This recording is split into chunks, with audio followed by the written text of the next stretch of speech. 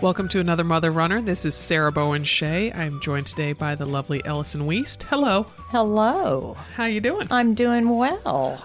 And I'm recovering from a fever. That's what I hear. Yeah. That's my body's go-to, as you know, from having known me all these years. That's right. And so I had a sore throat last week and a little bit of a stuffy nose, and then woke up on Sunday morning. I was supposed to run probably 10 miles with Molly. Yikes. And the night before we thought, we'll just have to play it by ear depending on the rain. And it was like, oh no, I can't go. I have a fever.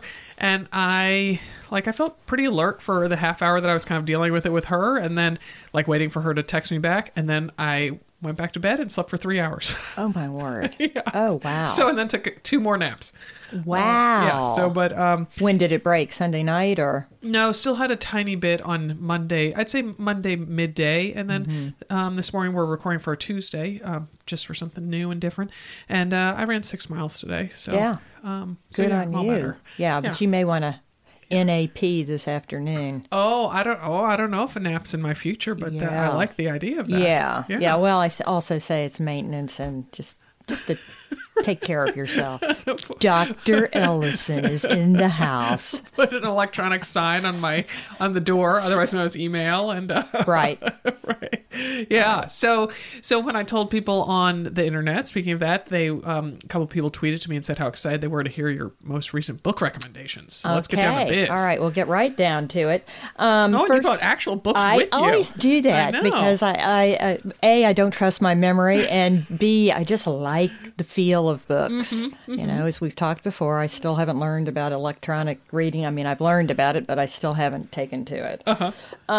So a couple of days ago, I finished a book by an author that I adore, but he's not very well known. He's a British author named Andrew Miller. A couple of years ago, I believe it was his third novel, which is called Pure, Pure, won the Costa Best Novel. Yeah. It was actually more like 6 years ago. Okay. Time flies. It does, especially the older you get. Yeah. And that one, people are going to probably cringe at the description, but it's essentially about a young engineer in 1785 Paris, France, who is charged with cleaning up the underground cemetery, this massive cemetery that was underneath the city of Paris. Is that true? Like it was it's based on truth. So it's right before the Revolution, and it sounds like a really creepy subject, but Andrew Miller is a phenomenal writer. Hold it. And it's one of those books that once you get started, you can't put down. And so I was very interested to hear that he had another novel called The Crossing, which just came out.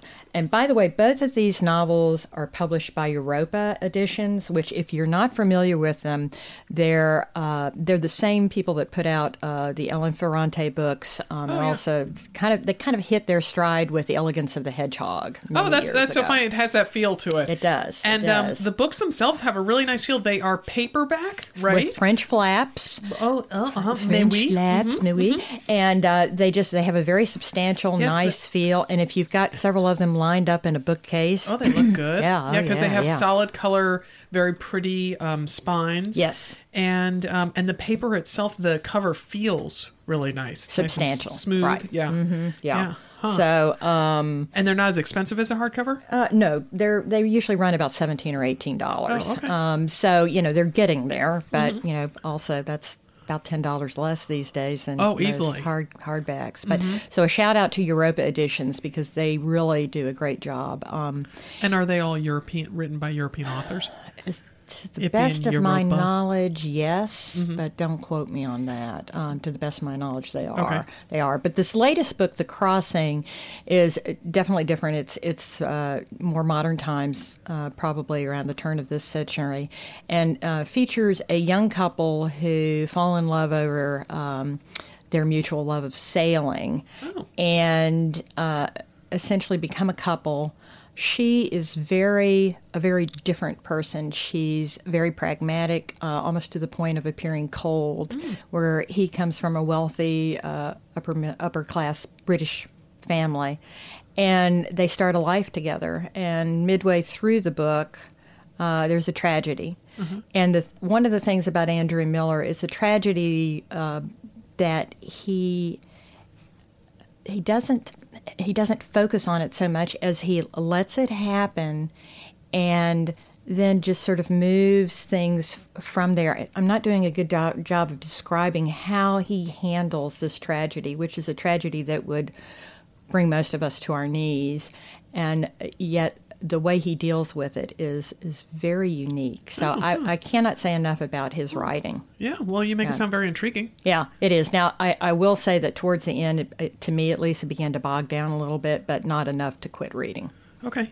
Yeah. So, and you're done with both those books? I'm done with both those books, and I'm done with, and I have to tout this writer, Tim Gattro, who, and I hope I'm pronouncing his last name. Which has a lot of letters in it. Yes, he's a Louisiana boy.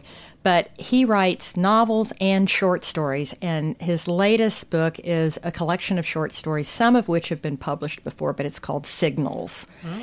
And I have never laughed out loud as much with short stories as I have with him. An example, one of my favorite short stories has the title Welding with Children. And he is phenomenal. He has a great ear for the folks down in Louisiana and can take a very simple, either a very mundane job, such as heating repairman, and spin it.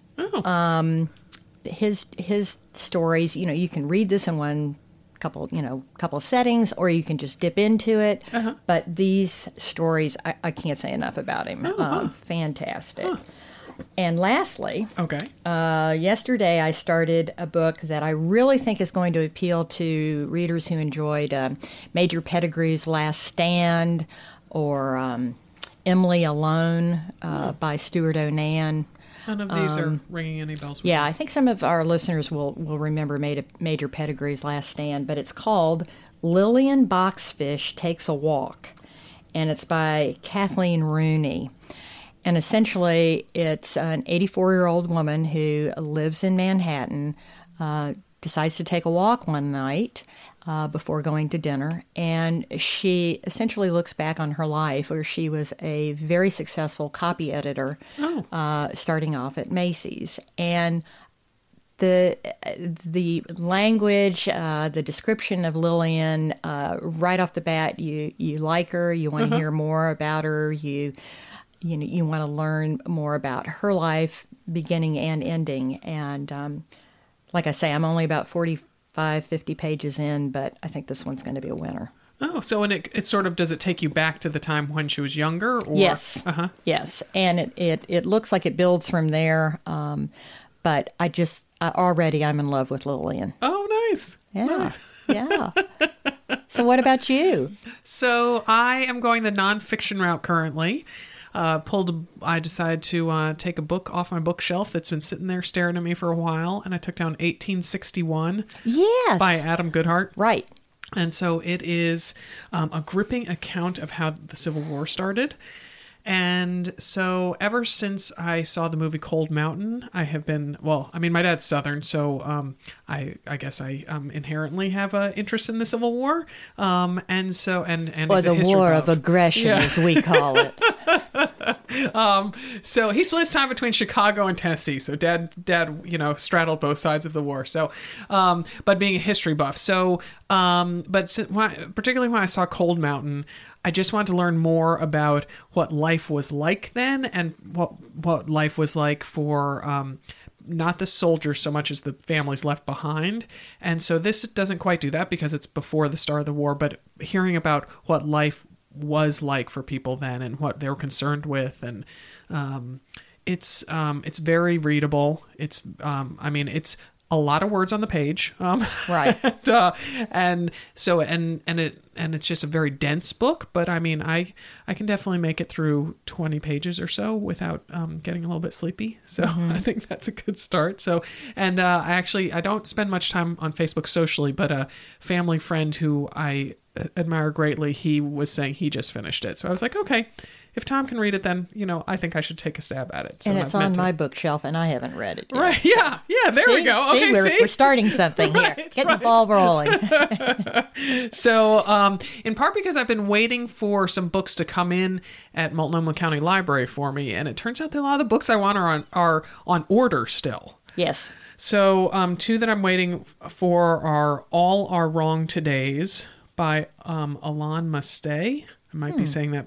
I'm surprised you don't know about it. They've talked about it on NPR. It's a debut novel, and it's they're comparing it to Ready Player One. Okay. So it's about time travel, but kind of like he's from our current, but because he like somehow travels back in time and then he messes things up and he comes back to like he's in 2017. He somehow goes back and changes the course of history or future, and then ends up in our true today. And he's like, no, it wasn't supposed to be like this. They were supposed to be flying cars. And, so I think it sounds a little bit like a, head spinner. But, it's supposedly very well crafted and imaginative. And so, I heard about that one on NPR. And then I think I might have heard about this other one, The Wanderers by Meg Howry. Yes. And that's an inventive novel about 3 astronauts training for their first ever mission to Mars. Right, and she's an excellent novelist. I read her first one, which was about ballerina dancers, and I am blanking on the name of that, but it's excellent. Oh, good. Good to know. It's excellent. And Elizabeth Strout has a new one coming out in April. Oh, right. Remind me. A Little Trouble.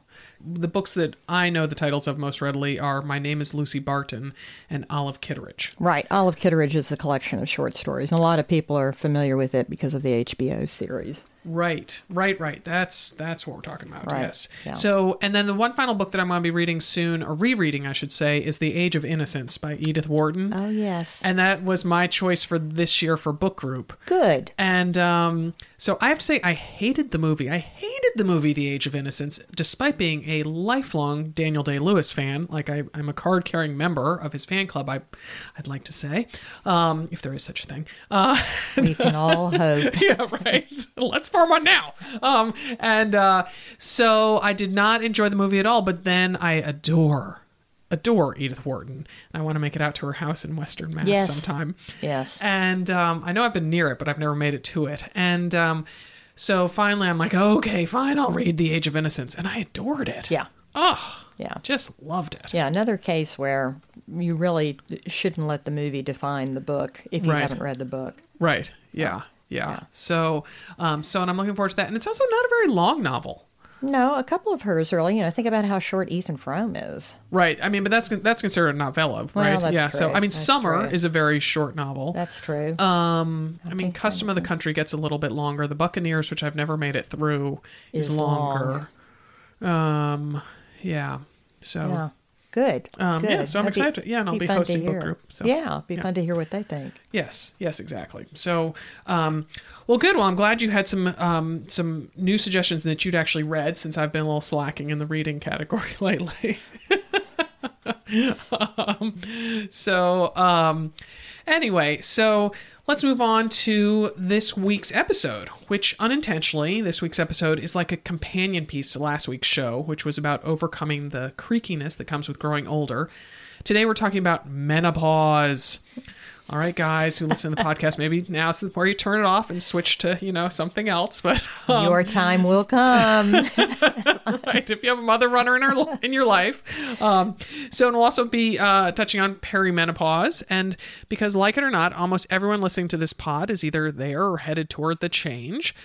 This show takes a look at menopause and running in particular. Our guest is Dr. Susan Reed, Chief of Service for Obstetrics and Gynecology at Harborview Medical Center and a University of Washington Professor of Obstetrics and Gynecology with an adjunct appointment in epidemiology. As Program Director for the UW Women's Reproductive Health Research Center, Dr. Reed is an expert in midlife women's health, also known as menopause. Last but not least, Dr. Reed is a mother runner / triathlete. Dr. Reed will join the conversation right after this quick break. Welcome, Susan. Thank you for making time in your busy schedule to join us and talk about menopause. I'm happy to do so. Well, first let's talk about your athletic life before diving into the main event. In an email, you told Sarah you used to run longer distances, But these days, shorter triathlons are your thing. So as a 63-year-old mother, tell us how your athletic pursuits have evolved over the years. Well, I think for all mothers and athletes, what you're doing has to fit in with what's happening with your family as far as time and location. So I have dealt with that by trying to love lots of things, and running is one of those most immediate ways of feeling healthy and getting your endorphins going wherever you are. So it's always been part of, I would say, my armamentarium. But I also really love biking. I was a competitive skier, competitive volleyball, swimming, tennis. So I love lots of things. And triathlons have evolved because of love for biking, having been a swimmer before, and always loving running. So Nice. it happened later. I turned 50 and decided to start doing triathlons. Good decision. So Ellison and I had very different experiences going through the change. I went into it a little on the early side. I was around age 44, but I had very few symptoms. And I'm going to let Ellison chime in about her experiences before you answer. But mainly we want to know, is it simply the luck of the draw? Because it doesn't really seem that it matters how we take care of ourselves leading up to menopause that has any effect on it. So, like I said, I'll let Ellison chime in about her experience. Yeah, I went in more, the normal age. I think I was 54 when I completed, but I just was, it was horrible for me, especially nighttime disturbances, nighttime sweats, daytime sweats. It was ongoing. It continued. It seemed like it went on forever. I think I was probably about 5 years going through it. Plus, I was training. I remember I was training for my first Boston when it hit, and I couldn't understand why somebody who ate well, never smoked, didn't drink, correct BMI, was having such a hard time. So explain it to us, Lucy. Yeah. So it's a combination of genetic and environmental factors that will impact how each woman experiences menopause. Average age is 51 to 52, and average duration of symptoms that are bothersome and notable is around 5 years. So one of you were on the more classic end, and the other certainly within a normal spectrum.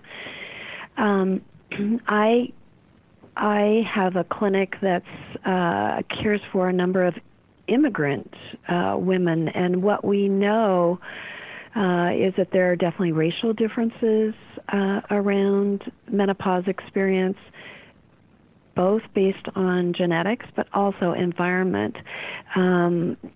We care for women that come from the Horn of Africa and came from countries of civil war, malnutrition, and a number of those women came to us and said when they left their country in their late 40s, their period stopped and never came again, or they were in a refugee camp and their period stopped and will never come again. So that's an extreme. So what you're saying about taking good care of yourself, good nutrition, is really important, that if we aren't well nourished, that you are more apt to stop your periods completely and go through menopause. Lastly, I would say there's some new information around genetic changes of how we metabolize our hormones, and your hormones do somewhat dictate what your experience will be. It's that imbalance of the two female hormones, estrogen and progesterone, that can really wreak havoc on symptoms. Real big swings, high estrogens and really low estrogens, seem to be most problematic. So a long answer to, it is a complex question, but I think all a woman can do is take good care of herself, eat well, just as you did, and understand that there's a familial or genetic aspect to this that you really can't control. Mm-hmm. So what are the signs that menopause might be on the near horizon? Like, is perimenopause, is that really a state? Is it a thing? Is it a myth? It's a definite thing, and it is much more acknowledged today than it was in our mother's time. Historically, that final day of your last menstrual period was felt to be the most important time, and now we recognize that quite often it's a couple of years at least before you have that final menstrual period that you may not feel so well. Your periods can be really heavy. They sometimes are at shorter intervals, and that certainly can be problematic for runners. Mm-hmm.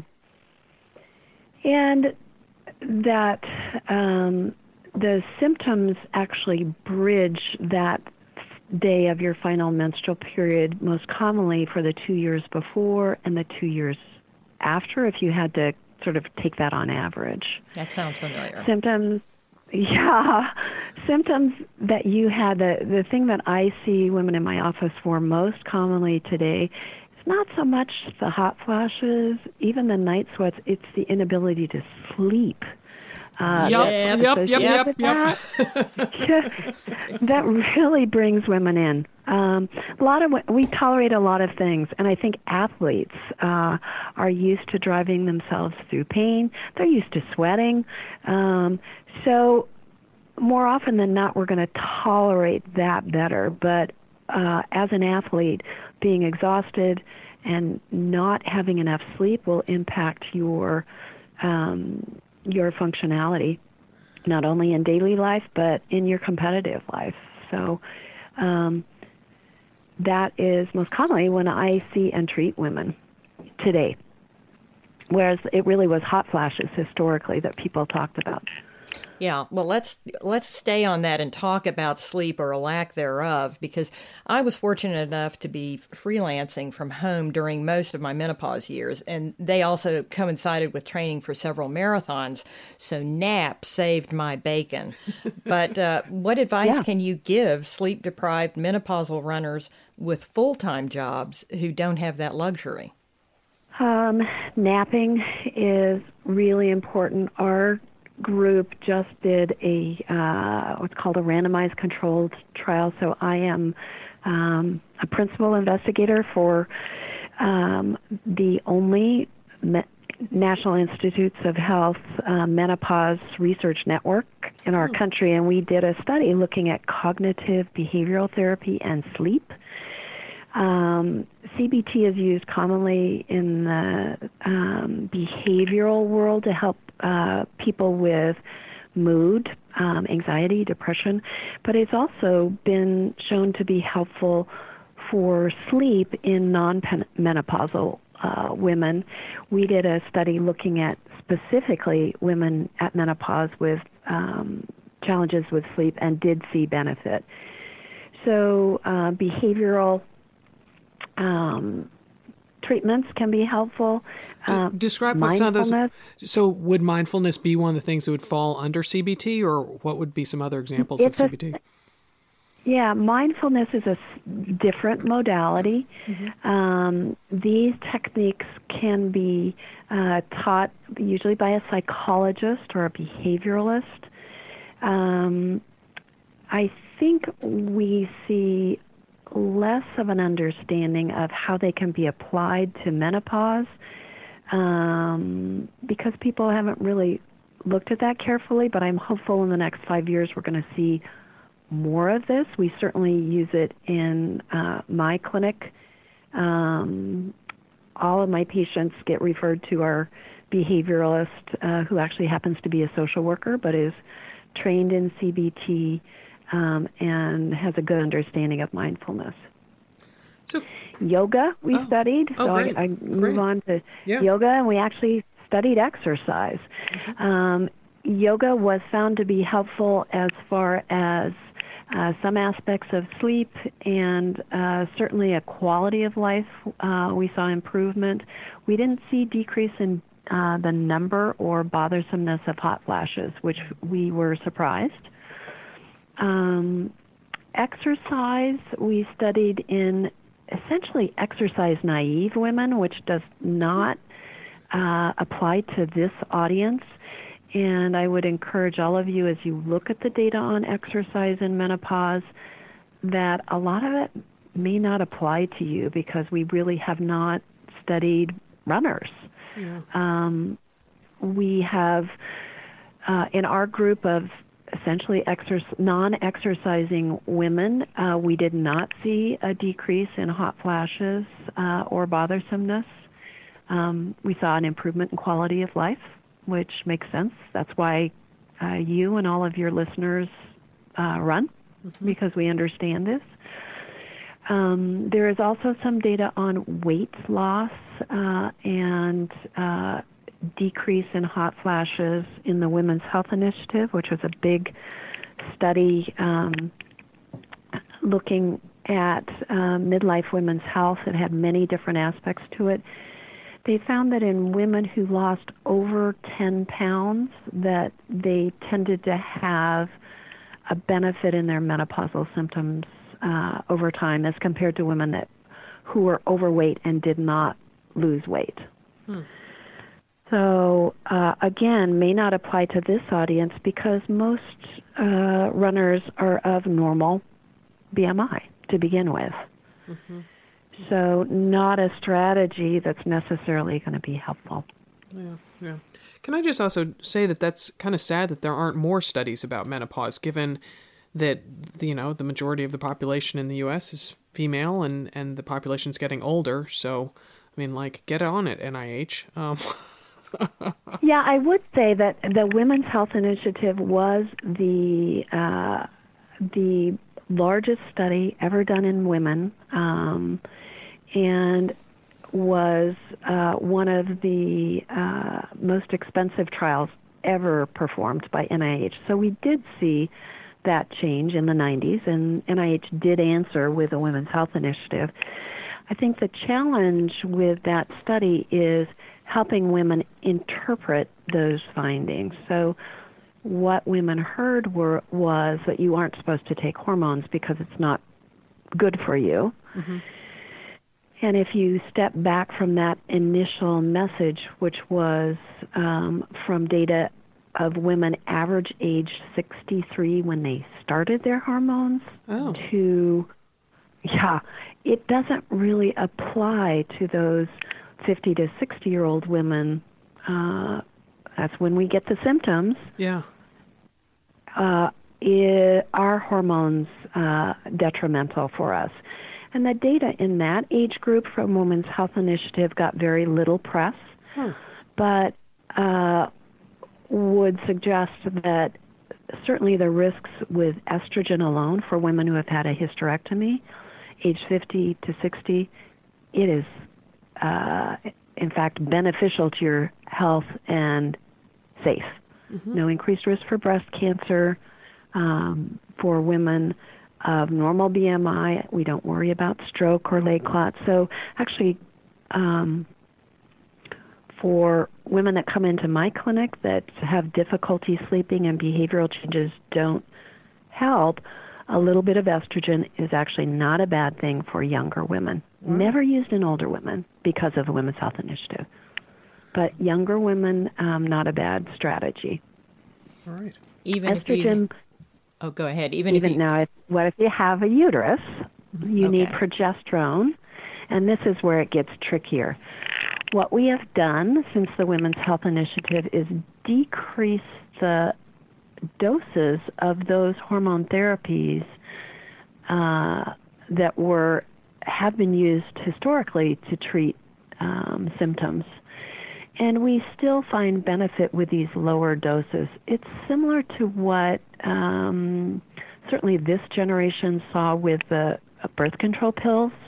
The doses used today are usually about half or even less than half than the doses that were used when the birth control pills first came out. So decreased dose means lower risk with hormones, pretty much across the board. So following Women's Health Initiative, we decreased doses by using patches, allows you to decrease the dose. And by decreasing the estrogen dose, you can decrease the progesterone dose, which should decrease risks. So in my practice today, I use almost only what we call transdermal or patches rather than oral. It seems odd because so much in medicine we use pills, but patches with hormones are important. Hormones taken by your mouth go immediately to your liver where they're metabolized. So you have to give sometimes 20 times the effective dose to get an effect in the body because of the liver metabolism. You can bypass that by giving a patch and give a lower dose. Yeah. Wow. So patches are on the microgram dosage orders, and pills are milligrams typically. So you can really cut your doses. Wow.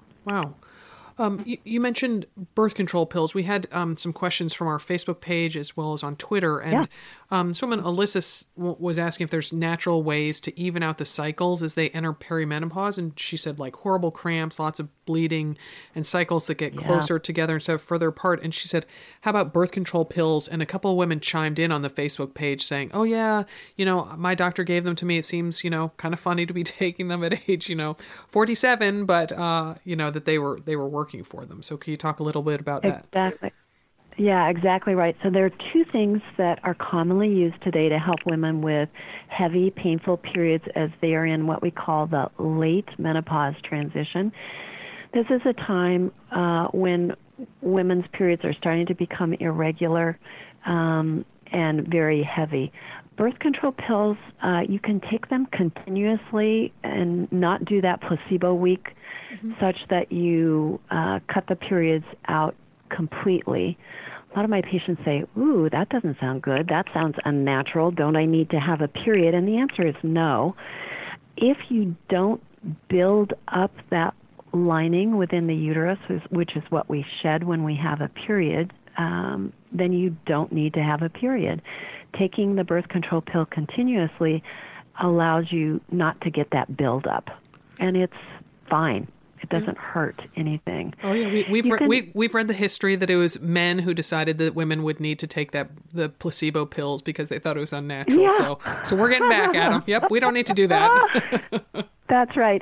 And we can use lower dose pills. So as I said before, the birth control pill, when it was first developed, was in the order of 100 micrograms of ethinyl estradiol, which is a stronger estrogen than the natural estradiol. It stays around longer. We now have birth control pills that are 10 micrograms or 1/10 of that initial birth control dose. There's only one pill that makes that 10 microgram dose, and that's a product called low estrin. I don't have stock in that company. I don't care about that company, but what I do like about this is, again, that estrogen dose.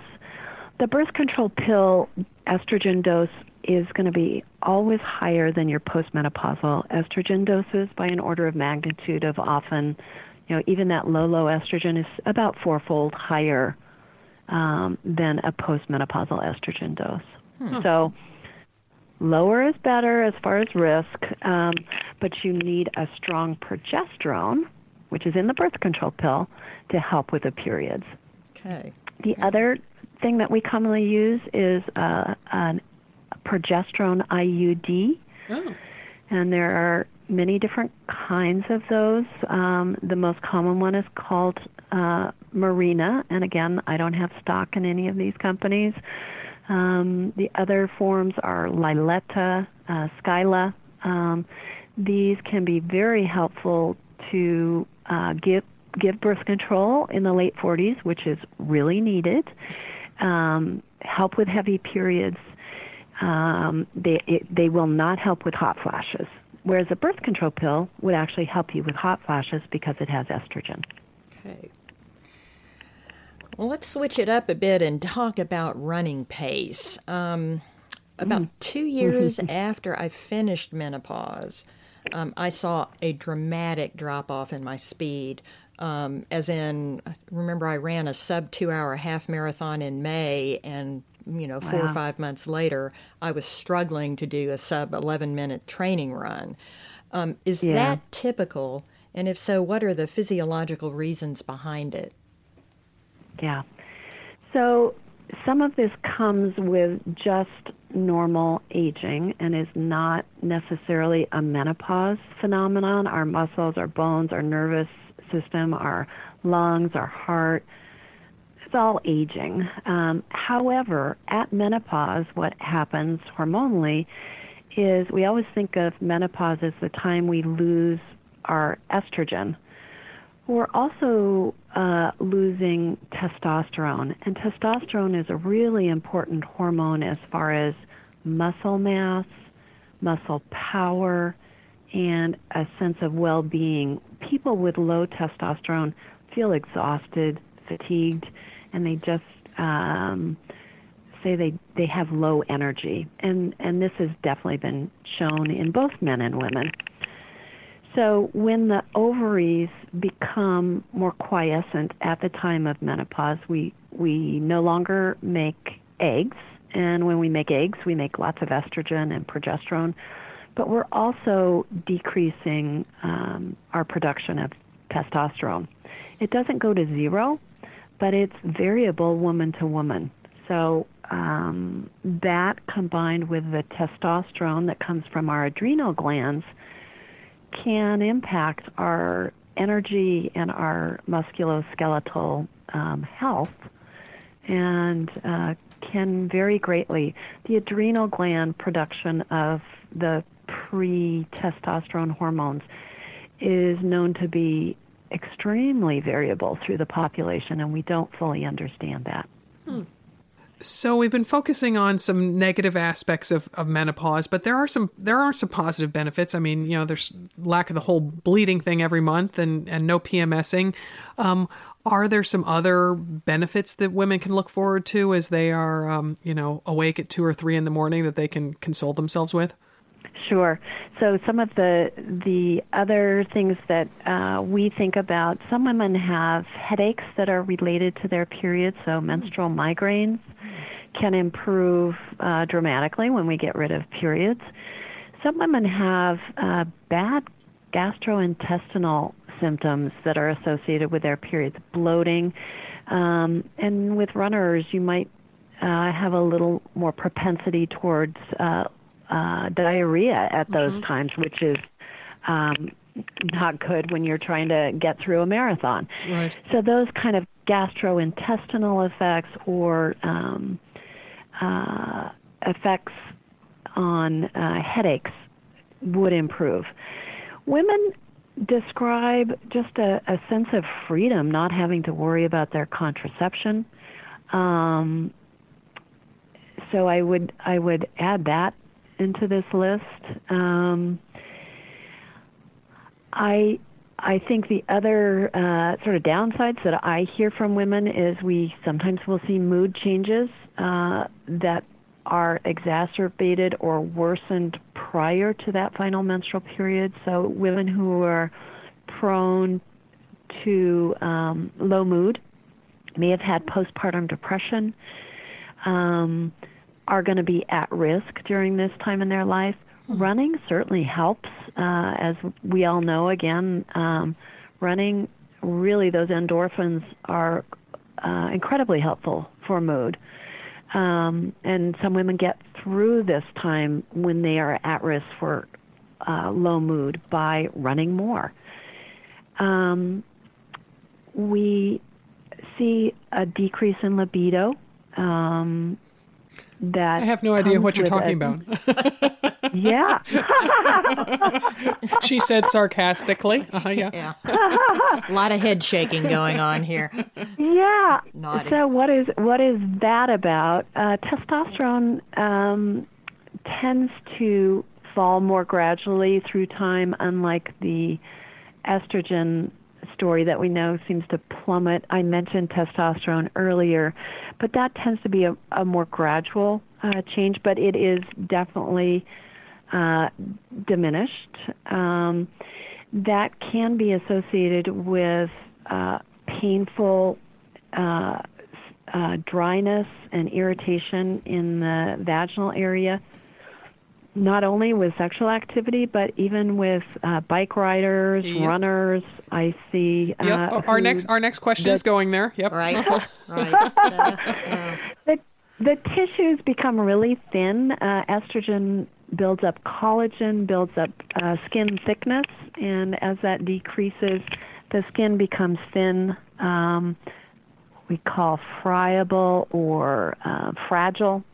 Yeah, the word that my GYN used was excessive atrophy, which is not what you want to hear from your gynecologist. In fact, we try not to use that word because it just, in medicine, atrophy is shriveling up, shrinking, aging, connotes all those things. And it just isn't a very nice term that you want associated with your vaginal area. So what can we do for that? We actually are doing a study. We finished our enrollment in Seattle, and we had another site in the Midwest where we were trying to look at the effects of local estrogen versus moisturizer versus a placebo, and that data will be out, we hope, in the next year. We know that estrogen does help the majority of women, but those creams are messy, and women tend not to continue to use them long periods of time. So we're trying to look at treatments that are more user-friendly, that women find easy to do and aren't sloppy, messy, like the cream. That's what drove me to my GYN, and I did get some of that cream, was that on long runs, I began noticing I would come back and there'd be blood, like red blood on my shorts. Yeah, chafing. And it was painful and a little disconcerting, and I believe my co-host here is now experiencing some of the same I haven't had the blood, but it's the chafing that was like, oh, that doesn't feel right. Yeah. So raw. Yeah. So there are some over-the-counter things. So coconut oil has been widely used as a natural protective layer that some women prefer to the estrogen or those hormonal therapies. Local estrogen is not associated with any untoward side effects or risks when used at the correct doses. So women with breast cancer can use local estrogen as long as their oncologist would agree to something like that. But in general, those hormones are not picked up in any significant amount into the bloodstream and would not affect other parts of the body. Okay. I'm just going to go there. So coconut oil, I put it in my tea. Ellison sometimes does oils pulling. She's, so let's talk about then how exactly are you saying people would use coconut oil? Yeah. So you can use any natural plant-based oil, and I tell my patients you can take it from your kitchen for sexual activity, so you rub it on those areas. Or if you just feel dry and you're headed off for a run, you can try just applying that to the outer area. Sexual activity, you'd put it on whatever is going to go on inside you. Okay. right? God, that was very tactful. Thank you. And Ellison was doing a little hand gesture with a face move that I was trying not to laugh into the microphone. Sorry. Well, moving along, I know that many of us continue to suffer hot flashes even years after finishing up menopause. I mean, I'm 6 years away, and sometimes I'll go for months and months without a single hot flash. And then, like right now, I go through a couple of weeks where I start having them again, although not as frequently as before. Why is that? Right. Yeah, so what's that about? Well, our ovaries become quieter, but they don't completely turn off, is the idea here, that you may be getting small bursts of hormones either from the ovaries or the adrenal glands that are contributing to hormonal fluctuations. It's not so much the hormone level as the fluctuations that we think bring on the hot flashes. And so that's probably the best explanation. Our stress hormones, cortisol, also will mediate these hormone levels. So changes in serotonin, which is a brain chemical, may affect hot flashes. One of the non-hormonal treatments for hot flashes commonly used now are what are called the serotonin reuptake inhibitors, usually used for depression, but at much lower doses we can use for hot flashes. So antidepressants that affect serotonin. Gabapentin also is a medication that can help with hot flashes, and it affects what's called our GABAergic system, and GABA neurons in our brain can modulate our what we call the thermoregulatory center, or the place in our brain that determines whether we're going to sweat and vasodilate when we think we're too hot, or shiver when we think we're too cold. And it's a set point in our brain that's determining all this. Well, you know what I hear? Wow. I hear. Yeah, I know that was a lot. That I felt I was a little bit back there in biology class again. But that what I am hearing from you is that there are a lot of options that women can turn to from their medical provider or just from their grocery shelf, let's say, for that coconut oil. But that they can alleviate the symptoms or lessen the symptoms. That they sort of don't have to just limp through it. Don't tough it out. Yeah. Particularly if you're not sleeping. That would be my biggest message to women. I got and find a provider that's knowledgeable and understands hormonal and non-hormonal possibilities so that you can choose what you want to use for your symptoms. Mm-hmm. Yeah, I got on a low dose of trazodone, which is an anti-anxiety medicine, but they use it off-label for sleep. But now I'm trying to get off it. I've got a naturopath that's not happy with that. But that saved me. I mean, I tried everything for 3 years, and the trazodone allowed me to sleep. Yeah, the low-dose trazodone can be an excellent sleep aid when other things aren't working. It is not supposed to be addictive. So, your naturopath trying to get you off, I would try and taper it and use it less. And usually people can come off of it without getting what we call rebound or worsening sleep. You might try to use some of the behavioral treatments that I suggested, cognitive behavioral therapy, to help if you want to transition off a medication. Good. Well, I guess we need to move on to the talk about weight gain that often accompanies menopause. As one of our listeners, Allison, put it on Facebook, the 10 extra pounds that just appeared. So this seemingly no reason weight gain can be especially dispiriting to mother runners who use weight management as one of the motivations to run. Correct. Yeah. Some of this is aging, but some of it is hormonal. So as our testosterone hormones drop, our muscle mass decreases, but our adipose mass increases. It's just a hormonal fact. And some women have much stronger effects from that than others. Certainly we know for all individuals as we age, we need to modulate our diets in ways that we really, I think as Americans, don't have a good grip on. Our portion sizes in our country are massive compared to what normal truly is.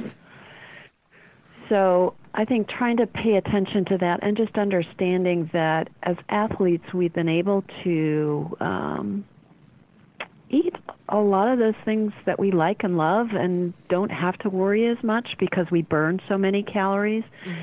But as our bodies change with age, we just have to be a little more mindful that we don't metabolize our food in the same way we used to. It's different. Yeah. And that's hormone changes or not. Yeah. So I want to end on a question that falls into the, okay, this is bizarro, so what's going on here? What's up with there's the hair on our legs, under our armpits, like grow way more slowly, yet, you know, like I could go into a bearded lady contest. I mean, what the what? What's happening there? So it's actually the balance of the hormones. And if you look on balance, your estrogen has fallen more than your testosterone. So the hair follicles, depending on the site in your body, become a little more sensitive to that testosterone-estrogen balance. How to manage this? As you look at older women, we essentially start to lose the hair in our armpits and our genitals. It becomes less and less, and then we get hair on our chins, which is bizarre, right? and then we lose the hair from our head. It does have to do with hormones and what's happening to that aging hair follicle. How can you combat this? Most women do personal turn waxer at home. Waxing, exactly. Although it can be painful. Depending on how much hair you've got. Waxing is good. Laser therapy seems to be expensive the first year you try it, but then once you get things under control, a lot of women can control facial hair growth by maybe 1 or 2 laser treatments a year. And those are, on the order of maybe $150. That's what, not that many lattes. So a number of women will do that. Yeah. Ugh. Oh my goodness! I just hope that everybody else has vision as bad as mine, and then maybe they don't see the hairs. So, or what I've decided lately is that no one looks at middle-aged women very much. So, who am I kidding? Well, or they look initially, and as a fit runner and an athlete, they see you from afar, they look, and then the closer they get, you find the faces looking away. So, but you've got to take that as a plus, as a good thing, that they've looked at you to begin with, because they still look, because you look great, right? Physically, you really do. And then they see the wrinkles on your face. It's like, whoops, what happened? So I love it. I think I'm tricking people, right? Yeah, that and a good pair of sunglasses I found solves many horrors. Right, yes, Yeah. a good lipstick and sunglasses. Yeah. Hat, sunglasses, and you just keep them looking. Right. And on that note, that's what we're going to go out on. So thank you so much, Dr. Susan Reed. This was really enlightening and entertaining to talk with you. Very good, and good luck to everybody as they transition through this time in their lives, and there are many wonderful aspects to it. So here's to happy running and healthy living. Thank you. Thanks so much. Bye.